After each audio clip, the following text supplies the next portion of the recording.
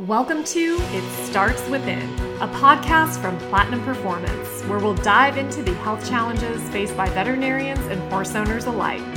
Join us for inspiring stories about the latest advancements in equine care, treatments, and comebacks. You'll hear interviews with elite competitors, innovative researchers, and the veterinarians that devote their lives to horses and the humans that love them. At Platinum Performance, we know the power of nutrition starts within.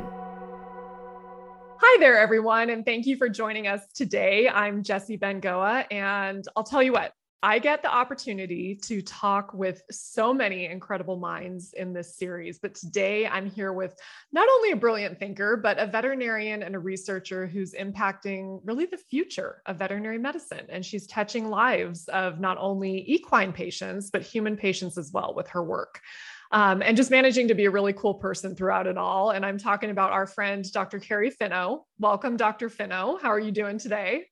I am excellent, Jessie. Thanks for having me. Good to virtually see all of you guys on this webinar. Right. It's great to virtually see you. I hope it's in person soon. And as I mentioned, Dr. Finno is an extremely well-respected veterinarian. She's also a board-certified internal medicine specialist, and she's the director of the renowned UC Davis Center for Equine Health. And she follows in a long line of exceptional veterinarians in that title there. And she's also the namesake of the Finno Laboratory at UC Davis. And Dr. Finno, I feel like with that list of credentials, the way I figure it, you should be like 112 years old. But folks, she's young, she's dynamic, and with all that she's accomplished and discovered, she's really just getting started. So Dr. Finno, we have gathered here today to talk on the subject that I know has your full passion behind it. And that's the pursuit of a better understanding and decoding of genetics and the role that genes play, not just in disease, but how we can better predict disease, prevent disease, and when it occurs, treat it with this precision approach, hopefully for a more optimal outcome. So, your lab is doing incredible things. I want you to introduce us to that work, if you would, and kind of the purpose behind your work and your team's work. And what you all are out to accomplish at the Finno Lab. Yeah, well, thanks for the intro. So I think one of the things that the field is moving towards, and it's done it in human medicine, and we're starting to see it more and more in veterinary medicine, is exactly what you said, this use of precision medicine or personalized medicine that we can maybe start taking to individual horses. So I think when all of us as veterinarians think of genetics, we think of, okay, well, there are these tests that are available that you can go test horses for. There's a lot of diseases we don't have tests available for yet, but we know have an underlying inherited cause, or at least inheritance plays a role in it, probably environment too. And so the question is could we actually start screening horses early for certain things that potentially we can intervene, whether that's nutrition, something in the environment, the way they're managed, their fitness program, and lead them towards a healthier career long-term. And I think that's kind of the grandiose vision of this individualized medicine and how we can actually leverage their genetics, right, and use all that information to maximize their health and performance. So that's the overarching goal. It comes down to a lot of individual projects that try to get us there in various ways, but that's really what we're looking to do. Sure. Well, I find it fascinating. And so and along with a lot of other people, heard you speak on the subject at Platinum Summit in 2019. And I felt like yours was a talk where the room got silent. And I was watching the crowd, and there was 350 people there, and they're all leaning forward in their seats and blown away at the potential of this work that you're doing. And I felt like you did such an amazing job of connecting it between horses and humans, the four-leggers and the two-leggers. And I thought it was fascinating. And Platinum Summit is this TED Talk style event. So your lecture was 20 minutes. And I felt like when you walked off the stage, everybody was wanting more of what you were talking about. It was really, I cannot tell you, how amazing it was, because it really opens your eyes to the future of what's possible in practice, and it's not that far out. A lot of these things are in the here and now. And so many of them are on the cusp of being in the here and now. And I took away a few things from that lecture. And because I'm hosting today, I get to ask you whatever I want. So I'll ask you about those things. And I want to dig into them because they really were so interesting. And I think that perhaps to me, one of the most exciting things about the study of genetics, and I guess it's twofold really, is that not only are equine and human practitioners learning from each other, but that this technology is spurring this entire new realm of what we know as precision medicine. And, meaning that in the future, we'll be able to target these individuals with this pinpoint approach rather than treating everyone with the same drug, the same dosage, the same approach. So what is precision medicine? And what are the future implications? I remember at Platinum Summit, there was a story that you told that stuck with me, and I'm going to put you on the spot. You brought up a perfect example of it, and it was the story of a little girl named Mila, and she was 5 at the time. She's got to be around 8 now. And walk us through precision medicine, if you would, and kind of remind us a little bit of her story, because I thought it illustrated it really well. Yeah, so that was actually the first example. It happened in Colorado. So it's the first example of where a drug company actually created a unique drug that was targeted towards that little girl's specific disease. So as we know, right, in all of these diseases, we've got here's your phenotype, here's your disease that you're dealing with, and then we apply drug A to everything that looks like that disease, even if there's different subtypes within there. And what they were able to do in that case of that little girl was actually go in, figure out what the genetic mutation was, and then design a drug quickly, which I think is an incredibly important part of that too. More than a minor miracle. Yeah. More than a minor miracle. Get the FDA approval through and actually start treating her. And it really set the precedent for, actually using somebody's genome and somebody's own personalized disease to target therapies. And they're doing this across the board now. So, patients with Lou Gehrig's disease or ALS actually can donate stem cells, and then they will try to target specific therapies at that individual's cells in a petri dish before thinking of applying it to that person. Wow. So it's a way to really kind of tailor treatments because everybody's a little bit different, right? At a molecular level, there might be something a bit different. If you can tailor treatments to that individual based on their genetic makeup and the disease process and the pathway that's going on in that person, you're really going to be so much more precise, hence the term. And right. Trying to apply that same thing to horses is really what we'd like to do. Now, we're not nearly as far into the equine genome as the humans are, right? So they pretty much know all the variation. They know a lot of genetic mutations. They've sequenced, millions and millions of people. And in horses, we're getting into the thousands, we're getting there, but knowing what every single base pair does, we're still not quite there yet. So I think being able to start pushing the envelope on that because it's so cost effective to sequence now. So you can sequence the genome of a horse for right around $2,000 or a little under, and the price keeps going down. So it's actually easy to get the information, but you need to correlate that information with what you're seeing in the horse. And I think that's where, as veterinarians, we play such an important role because we know the disease and we know the phenotype. And, this particular horse with Cushing's might look a little bit different than this horse with Cushing's. And we know what those differences are. So if you can start to correlate the genetic differences with what veterinarians are seeing, and then figure out, can you intervene early? I think that's really the goal of, preventative medicine is getting it so precise, being able to get in there and manage some things that are manageable and try to have a good outcome. So I envision the day, and I don't know if it's that far off, right, where there will be panels that you can screen horses for certain variants in the genome. I wouldn't call them mutations because it has such a negative connotation, but a little bit like 23andMe, right? Yeah. As a person, you can submit a sample for 23andMe, you get back this whole thing about everything from hair in your ear to, disease risk.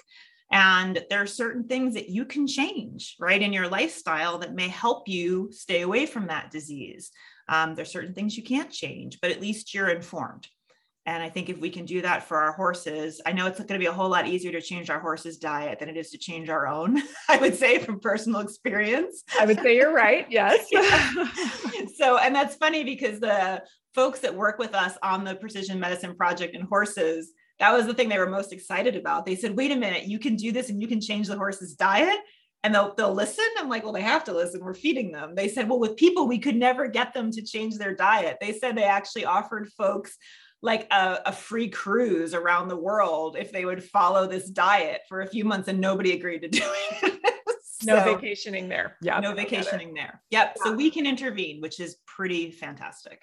Well, Dr. Fino, I don't know about the accuracy of 23andMe because they came back and said I had the muscular structure of a superior athlete. And so I think they might Congratulations. Oh, it's totally validated. Yeah, they might not know what they're talking about though. So yeah, catch me after 5 minutes on my rower and you might see that they were very wrong. You can leverage that, Jessie. You just have to, get yourself in a different program and you'll be right there. So, one thing that struck me about Mila's story is that you shared that she had this extremely rare genetic variation. And it was a deletion of 22 base pairs, right? Or 22 base pair deletion. But it was so I'm just your personal stalker. Don't be alarmed. No, that works. Yeah. So you were talking about her specific genetic variation and how there was, I believe, 26 people in the entire world that had this. And so I feel like, it gives a lot of hope, not only on the equine side, but on the human side for anyone who's been diagnosed with a quote unquote rare condition, that potentially this idea of precision medicine could be a game changer. And you gave another example in that talk that I think had, everybody in the room leaning forward in particular, which was of tamoxifen. Obviously a drug that's given to breast cancer patients widely and has been for a long, long time. Can you remind us of that? Because I thought that was fascinating. Yeah. So what they ended up finding is that there's a large number of women that have differences in how they metabolize tamoxifen. And so it ends up being ineffective. Because of that individual's genetics and the way they metabolize the drug, it actually can't target the cancer. So those people are actually not good candidates for tamoxifen, even though they have what looks like the same breast cancer and the same disease, and that would be the right drug. It's because of the way they metabolize it. And so again, it's going to be very similar. We've all had situations, with horses where you can give 3 horses the same dose of Banamine, right? And one's going to get better and whatever the inflammation is going to go down. One, you might get no effect. And then the other one might go into renal failure, or something awful might happen as a side effect. And you're thinking, what in the world? Everybody was hydrated, everything else was the same. Why did this one horse have such a hard time? And it probably is because of the way they metabolize certain drugs. And so that whole field of pharmacogenomics, right? And how to target drug dosages. I need 3 ibuprofen. My mom needs 1, right? To kind of get the same effect. And we've all had that. And so I think that it's taking it a whole step further and saying, could we design anesthetic protocols, sedation protocols? We've all had that as veterinarians where you give what you think is a regular dose, right, of drugs, and it pretty much knocks one horse out and the other one it barely touches. Same breed, same height, same weight. So I do think that pharmacogenomics is going to be incredible, not only for treating disease, but then there's a whole other facet about drug testing, right? And there might be certain horses that actually don't metabolize drugs very fast. And so they'll come back testing positive, but they could have actually been given that drug within the allowed time. It's just that they slowly metabolize it. So can we start incorporating that in? I think it's going to be important in all aspects of equine medicine. Gosh, the drug testing factor of it is something you don't even consider, but could really impact a lot of horses and a lot of professional equestrians, that's for sure. And confuse the profession. Yes, and confuse them completely. So glad we could be here today, folks. Yeah, exactly. You're welcome. Let me complicate it a little bit more. Yes. Right. So going back to this idea of precision medicine versus personalized medicine. So they sound like the same thing, but what I've learned from you is, in fact, they're not, they're different. What is that difference? So precision medicine is much more where you're actually targeting. So that example in that little girl, right? That specific mutation. You're figuring out what it is that's causing that particular disease. And then personalized medicine is now you're actually creating a treatment for that individual. So they're used interchangeably. They're not quite the same thing. I always think of personalized as the quote unquote designer treatment, right? So you get to that part. Precision is us trying to get the phenotype so specifically targeted that then we can get to personalized. I love it. Okay. That clears it up. And, let's go back to the horse for a moment. So we've got so many things that are floating around here in the study of genetics and horses, and all of them I feel like are equally as exciting. So you've got pharmacogenetics, you've got nutrigenomics, microbiome, vitamin E, things like that. You've got immunology, you've got these genetic diseases that we're talking about. You've got regenerative medicine, and these patient engineered stem cells, and you've got it all wrapped up into multiomics. Break it down for us, if you would, so we can better understand where we're at and, how these things are contributing to this study that could potentially change the face of how we practice veterinary medicine. Yeah. So it's really we have a very novel project here at UC Davis. It's called the Pioneer 100 Horse Project. And we've modeled this after a study they did in people. So they did the Pioneer Project in Seattle, Washington, where they had 100 people that came in. They provided blood samples, they provided fecal samples for microbiome sequencing, they provided all of their medical records over the span of 2 years, and they had their genome sequenced. And so the researchers on the human side were able to start putting all of that together and, actually being able to predict some things that maybe 5 years later, that person developed colon cancer, and there was a biomarker that had gone up, right, in their blood earlier. And so you start to almost generate hypotheses for, well, should we look at this biomarker in additional patients? So we took that model and we've applied it to horses. And we've done that here at UC Davis. And so we have a resident herd. So we've selected a little over 100. So there's 109 horses that are part of this project. They're the teaching and research horses. They live out here. They're kind of our VIPs anyway. They have complete medical records. We control their diets. We know everything about them. And so we've sequenced their entire genomes. We've also looked at their metabolomes, so both in blood, and then we've acquired fecal samples and done microbiome. And the really interesting thing is we've been able to do this over 2 years, over 2 seasons. So spring, fall 2020 and spring, fall 2021. So we have the same animals over time repeated, and they've had things happen to them, right? Over 2 years, maybe one colicked, maybe somebody had a laminitis episode. We have a few that have metabolic syndrome. We have a few that have Cushing's. So we were able to actually start correlating a lot of those diseases and phenotypes into all this multi-omic data, right? Which is the microbiome, the genome, the metabolome.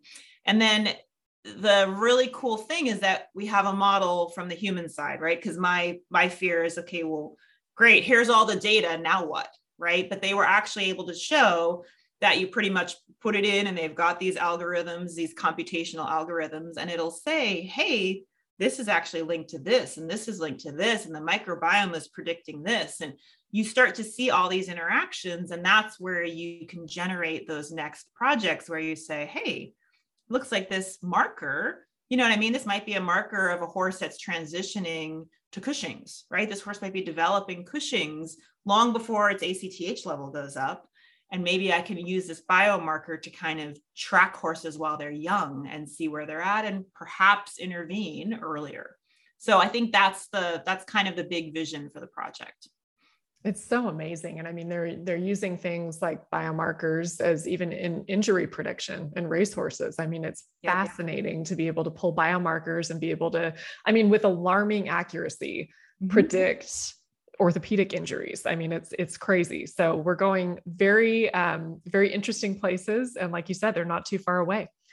Yep, they're here. So I feel like we've thought for so long on both the human and the animal side that we're a slave to our genetics.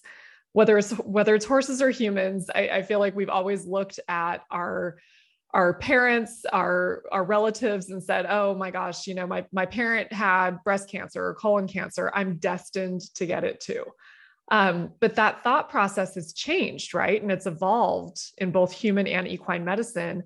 And I feel like we now know that our environment, our dietary choices, our exercise, our exposure to toxins, restorative sleep, I mean, you name it, stress is a biggie. All of these things can change the game with how your genes express themselves. So how is that? And how can we improve our genetic odds? And what are the factors that we can use to do that? Yeah, no, it's a great question. So, your DNA doesn't change, right? Your DNA is your DNA. And you, like you said, you inherit what you get from your parents. However, there is the whole field of epigenetics, which is DNA that interacts with proteins. And that's actually also inherited. It's passed down over many generations, but we have the ability to change that. And I think it's incredibly intriguing that you can change it not only for yourself, but you could actually change it for your children too, because you're going to pass those marks down to, generations, your children and your grandchildren. And a lot of it is diet interactions, environmental interactions, toxin exposure. So the question is, how do I know I'm doing well? Right. I mean, that's of course, eat better, exercise more, right? We always hear that, but how do you know? How do you know where you are on that scale? And I think that's where having some of these biomarkers, whether they're metabolites or whatever they are, could come in, right? And you could say, okay, so yes, you have a genetic predisposition for breast cancer. We know that from your genes. In addition, we have your metabolite profiles, and there's a couple of metabolites here that we know when they go up means that your risk is increasing. And could we intervene? Could we try some things that could bring that down a bit? Whether that's some sort of environmental modification, whether it's medication, whatever it is, could we get in earlier so that overall your chances are decreased? And I think that's the power. If you can actually harness that and get in and prevent, and maybe you can't prevent, but maybe delay, right? The onset of certain conditions. I mean, think about dementia, right? You want to talk about one thing that if we could delay even for a year, how profound that would be. So if we have those markers, if we have an idea of what we can go in and what we can manipulate, we have a chance of pushing that. And I think, at least from everything, I've learned throughout the years is prevention is worth its weight in gold. Treatment can be a lot harder. Right. Yeah. So if we can prevent and delay, we've got a better chance. Once the disease is there, especially if we're talking about neurologic disease, that can be really hard to treat. Very hard. And, I remember talking to Dr. Mark Silverman about laminitis, and he was talking about prevention. And he said, listen, once we've got a laminitis diagnosis, we're already, playing a oftentimes losing game. And it's like pushing a boulder up a hill with your nose is what he said. And I went, that's great analogy. So accurate, yeah. And I mean, the more that you can do up front, it seems like well, duh, but it's amazing how often we aren't able to do that. So with this emerging technology, it's going to be a game changer for sure. So that's the hope. I mean, we just need to prevent. We really need to prevent. Yeah. Yeah, absolutely. And I remember when Dr. Herthel developed Platinum, obviously we live in the world of nutrition. And he always said, what's one way that you can change gene expression? Nutrition, mm-hmm. Like change your diet. And it's amazing what that can do, because that's how you're feeding your body. So, and your cells and your genes. Yep. So I want to get kind of into your work specifically, and a major focus of yours has been the role of vitamin E in a lot of things, but in neuromuscular disorders in particular, and the genetic factors at play there. So tell me about that and what you found. And one piece of it that I found so interesting is how you've really been able to establish that every horse is unique, and that a so-called normal level of vitamin E, for instance, in one horse could be completely insufficient in another. And the name was popping into my head. And I remember from your summit talk, you told us about Liberty, right? It was he lives out here. He's in the backyard out here. I'm not surprised because he sounded like he had the life. He has the life. Yeah. So that was a great example though, of it's like, okay, gosh, you're out of the normal range in your blood work. Well, Liberty needed to be out of the normal range, right? So tell me about your work in vitamin E and maybe his story in particular. Yeah, so the field of nutrigenomics, I think, is a good cousin, right, to pharmacogenomics. And it's a little bit in how nutrition can interact genetically, and how based on your genetics, you might have different needs, right, than somebody else. And so Liberty is the best example. And so he was actually donated here because they couldn't get weight on him. He's a big Percheron. He was 16 at the time. I think he's 19 now. And he was just skinny and muscle atrophied. And the problem was he couldn't back up to the hitch. And so they actually thought he had shivers. He was donated to us to study shivers. And Dr. Tatiana Vio, who's our manager here, was the one who called me. I hadn't seen him yet. And she said, I know you always talk about vitamin E deficiencies and atrophy and trembling. And I think this horse doesn't have shivers. I think he's vitamin E deficient. So I came out to look at him, and he was just shaking, and the farrier actually couldn't trim him because they couldn't pick his feet up because he'd fasciculate so badly. So he had it all along his forelegs, his hindquarters. And he was skinny, but he was mostly atrophied. He had no muscle, and he's a Percheron. So he looked awful. It was just a pitiful looking thing. And his poor thing, his feet, because he couldn't get trimmed, he had maggots in his frog. He was a mess. And so in looking at him and the trembling and the signs he was showing, he did look like a myopathy we've seen. So specifically, it just targets the muscle that with vitamin E deficiency that is reversible. Oftentimes when the neurologic system gets affected, we can't really reverse it. But if it's the muscle, we've got a chance. So we ended up taking a tailhead muscle biopsy, the sacrocardalis dorsalis, which is you take a piece of the muscle right over the tail because that has the postural muscles, the type 1 fibers in it, which are the ones that are affected with vitamin E deficiency. We sent it to Dr. Stephanie Valberg at Michigan. She said, yep, that's exactly what he has. And in the meantime, we had started supplementing him. And that horse, within, it's one of those things where you can actually make such a difference. 6 to 8 weeks, he was shiny, his muscles back, he stopped fasciculating, he could pick his feet up for the farrier. We discovered said maggots. Everybody got a little nauseous, lucky for us. But yeah, they were promptly cleaned. And he's kind of lived his life out in the herd ever since. But the interesting thing was, so normal vitamin E in the blood for horses, we say is somewhere between 3 to 6 micrograms per mil. Usually over 2 is normal, but 3 to 6 is my target. And so he was less than 2 when he came in. He was deficient. We rechecked him and he was up at 9. And 9's too high, right? Like I have a reference range and I want him to be in the reference range. And so I actually started to back his vitamin E dose down. And within 1 week, he started trembling again and having the same issues. And I checked his level and he was down to 6. He was where he should be. But clinically, you look at him and you say he needs more. For whatever reason, that horse needs more to be normal. And so he stays on that high dose. I don't look at his blood levels anymore. I make sure he can pick his feet up. He doesn't fasciculate. And yeah, he's got it. He's an amazing horse and he's kind of our ambassador for vitamin E here. So many people have learned about that through him. Well, it was a neat story. And I remember seeing the before and after videos and he was shaking like a Polaroid picture in the beginning. Yeah. And now he's a fat, shiny. Oh yeah. He's huge now. He maxed out our scale. We can't weigh him. He's a beefcake. Liberty's a beefcake. He's a beefcake. No work, just vitamin E. He's a beefcake. Yeah. If only it was that easy. If only, I know, right? Get a shiny coat and a nice butt after just vitamin E. Yeah, we'd all be rich. Should we all be so lucky? Exactly. Well, I love that story though, because it seems like something so simple that otherwise would have been missed, and it's something that can really show you that normal isn't normal in every single patient, whether it's human or horse. And it goes back to that precision medicine approach. And so hopefully in the future, the sequencing of the genome gets to be a lot more widespread and a lot more people will have access to it and horses will have access to it. Because I think the Pioneer 100 study is so interesting what you all are doing. especially, you know, what that study was derived from with the group in Seattle. I mean, they're just brilliant. And it's Dr. Nathan Price, right? And Yeah, Dr. Lee yeah, Hood.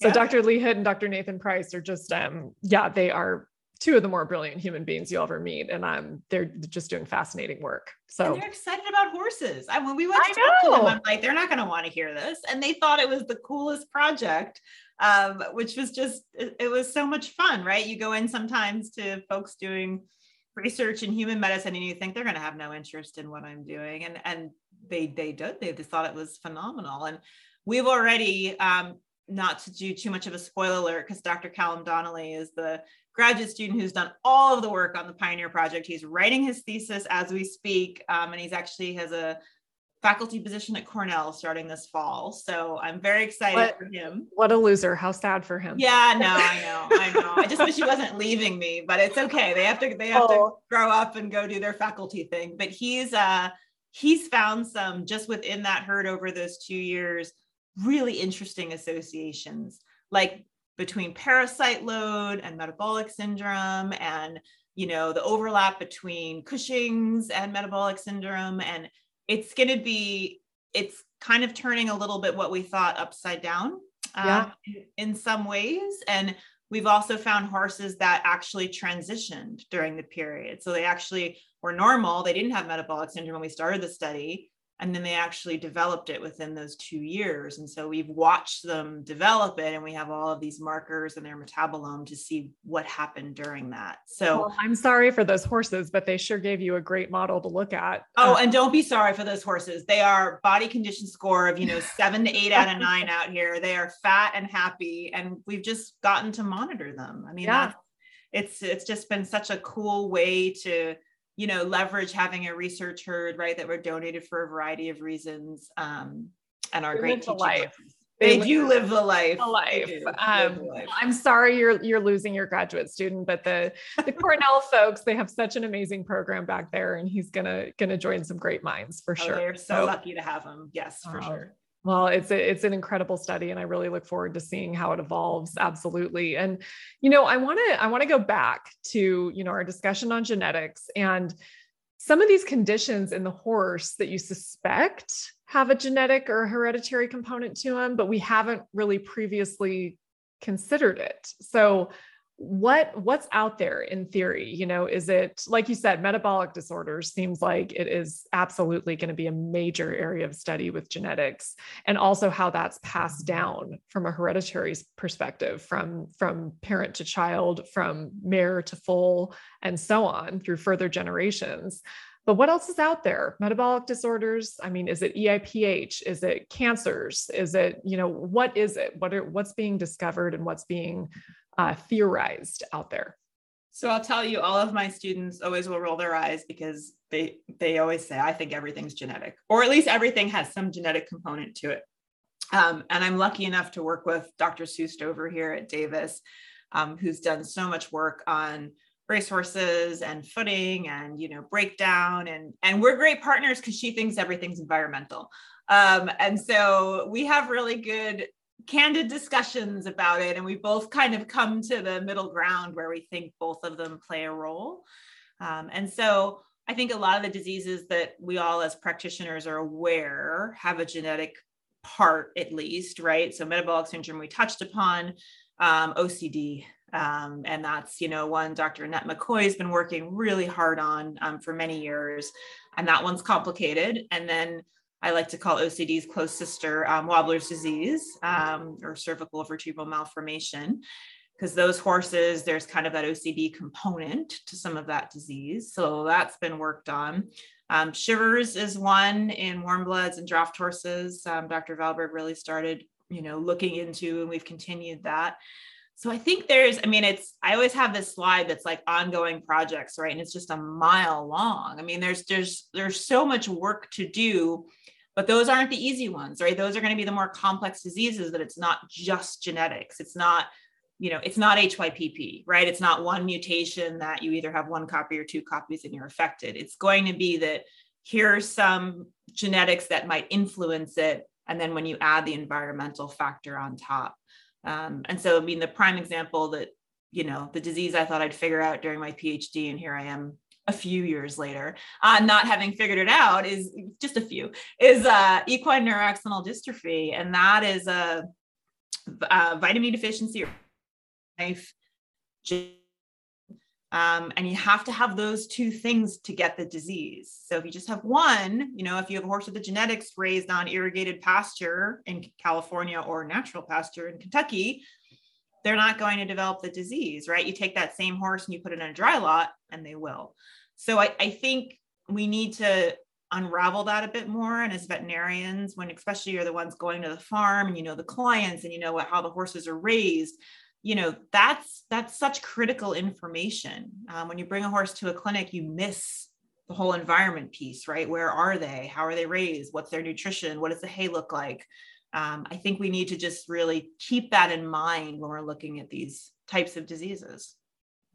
Absolutely. And, I think it's great that the stubbornness of Dr. Sue Stover and Dr. Carrie Finno is going to solve a lot of problems for the world. We get along really well, but yes, we are universally stubborn. So it's a lot of fun. She's always just like, oh, you and your genetics. I'm like, oh, you and your footing. And Dr. Stover is headed toward AEP this year, right? As the Milne lecturer. So that's going to be an incredible lecture to watch, and really an amazing lady that's accomplished a lot in veterinary medicine. So I'm sure that'll be a popular lecture and a big honor. Well-deserved. Well, and a great role model for a lot of us, female veterinarians that went into research. She was, and is still way ahead of her time. Yeah, you bet. So where are we going? Where are we going in terms of genetics? Where do you want to see it go? And what do you hope comes out of the study of genetics in the near future? So I'm going to give the promise of what I'd like it to be, and then the caution note, right? So we keep talking about all of this stuff and how amazing this would be. We'd have these markers and we could do all this predictive medicine with it. But there's a note of caution in there, because you are able to come up with possible associations pretty easily, right? So you've got a group of horses and you have a few genetic markers and they look like they're associated with that disease.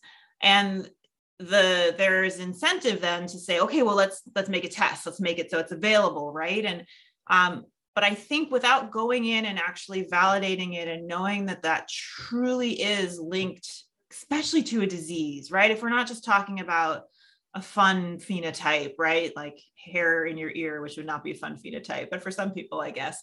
But if we're not just talking about that, right? If we're talking about a disease, it really needs to be solid, right? It really needs to be that we're as convinced as we can be as researchers before we start rolling it out. Because the problem is, right, is that if you put all that stuff out there and it's actually not substantiated, it reflects badly, right, on the entire research field. And people start doubting tests that are actually real. So I think we can be excited, but we need to be still really good scientists, and we need to do our due diligence, and it may take longer than people want. I'm always the one that's saying, okay, if you want to investigate a disease, it's going to be at least a year, if not more like, 2 to 5. So I think we need to have some patience. We need to know it's coming, but that it's going to be worth the wait, that doing it right is going to be worth the wait. And I think that's where the sky's the limit. So we just all need to, including me, temper my enthusiasm. Practice some patience. It's always the hardest thing. Goes against all of every piece of our being. No, but I love that. I think that this is going to be an area of veterinary medicine, of human medicine, and of the intersection between the two, that really can change the shape of how we view disease and early detection and precision medicine. And, there's so many pieces of it that can really change a lot of lives. So I think that your work is endlessly fascinating. And I'm so happy that there's people like you at the helm, looking into these things and making them a reality, more than a concept, more than an idea, but kind of bringing them to fruition, and polishing them so they are the real deal, like you said. So, well, I want to thank Dr. Carrie Finno as really a long time and dear friend of ours at Platinum. It's really good to see you and talk to you about something that you're so passionate about and that you so easily get the rest of us so passionate about. I love that about it's good. I never thought I'd get anyone whipped up about genetics. So if I can get people excited about equine genetics, I have achieved my mission. Well, I mean, 100% geeking out over here. And I'm sure everybody listening will do the same thing. But thank you for being here, really. And it's completely my pleasure to get to ask you these questions and listen to all these fascinating answers. And for all of those joining us, I want to thank you too. And I hope you're back for our next discussion. And until then, take care, everyone. I'm Jessie Bengoa, and thanks for joining us with Platinum Performance. Take care. Bye-bye. Bye, Dr. Fino. Bye.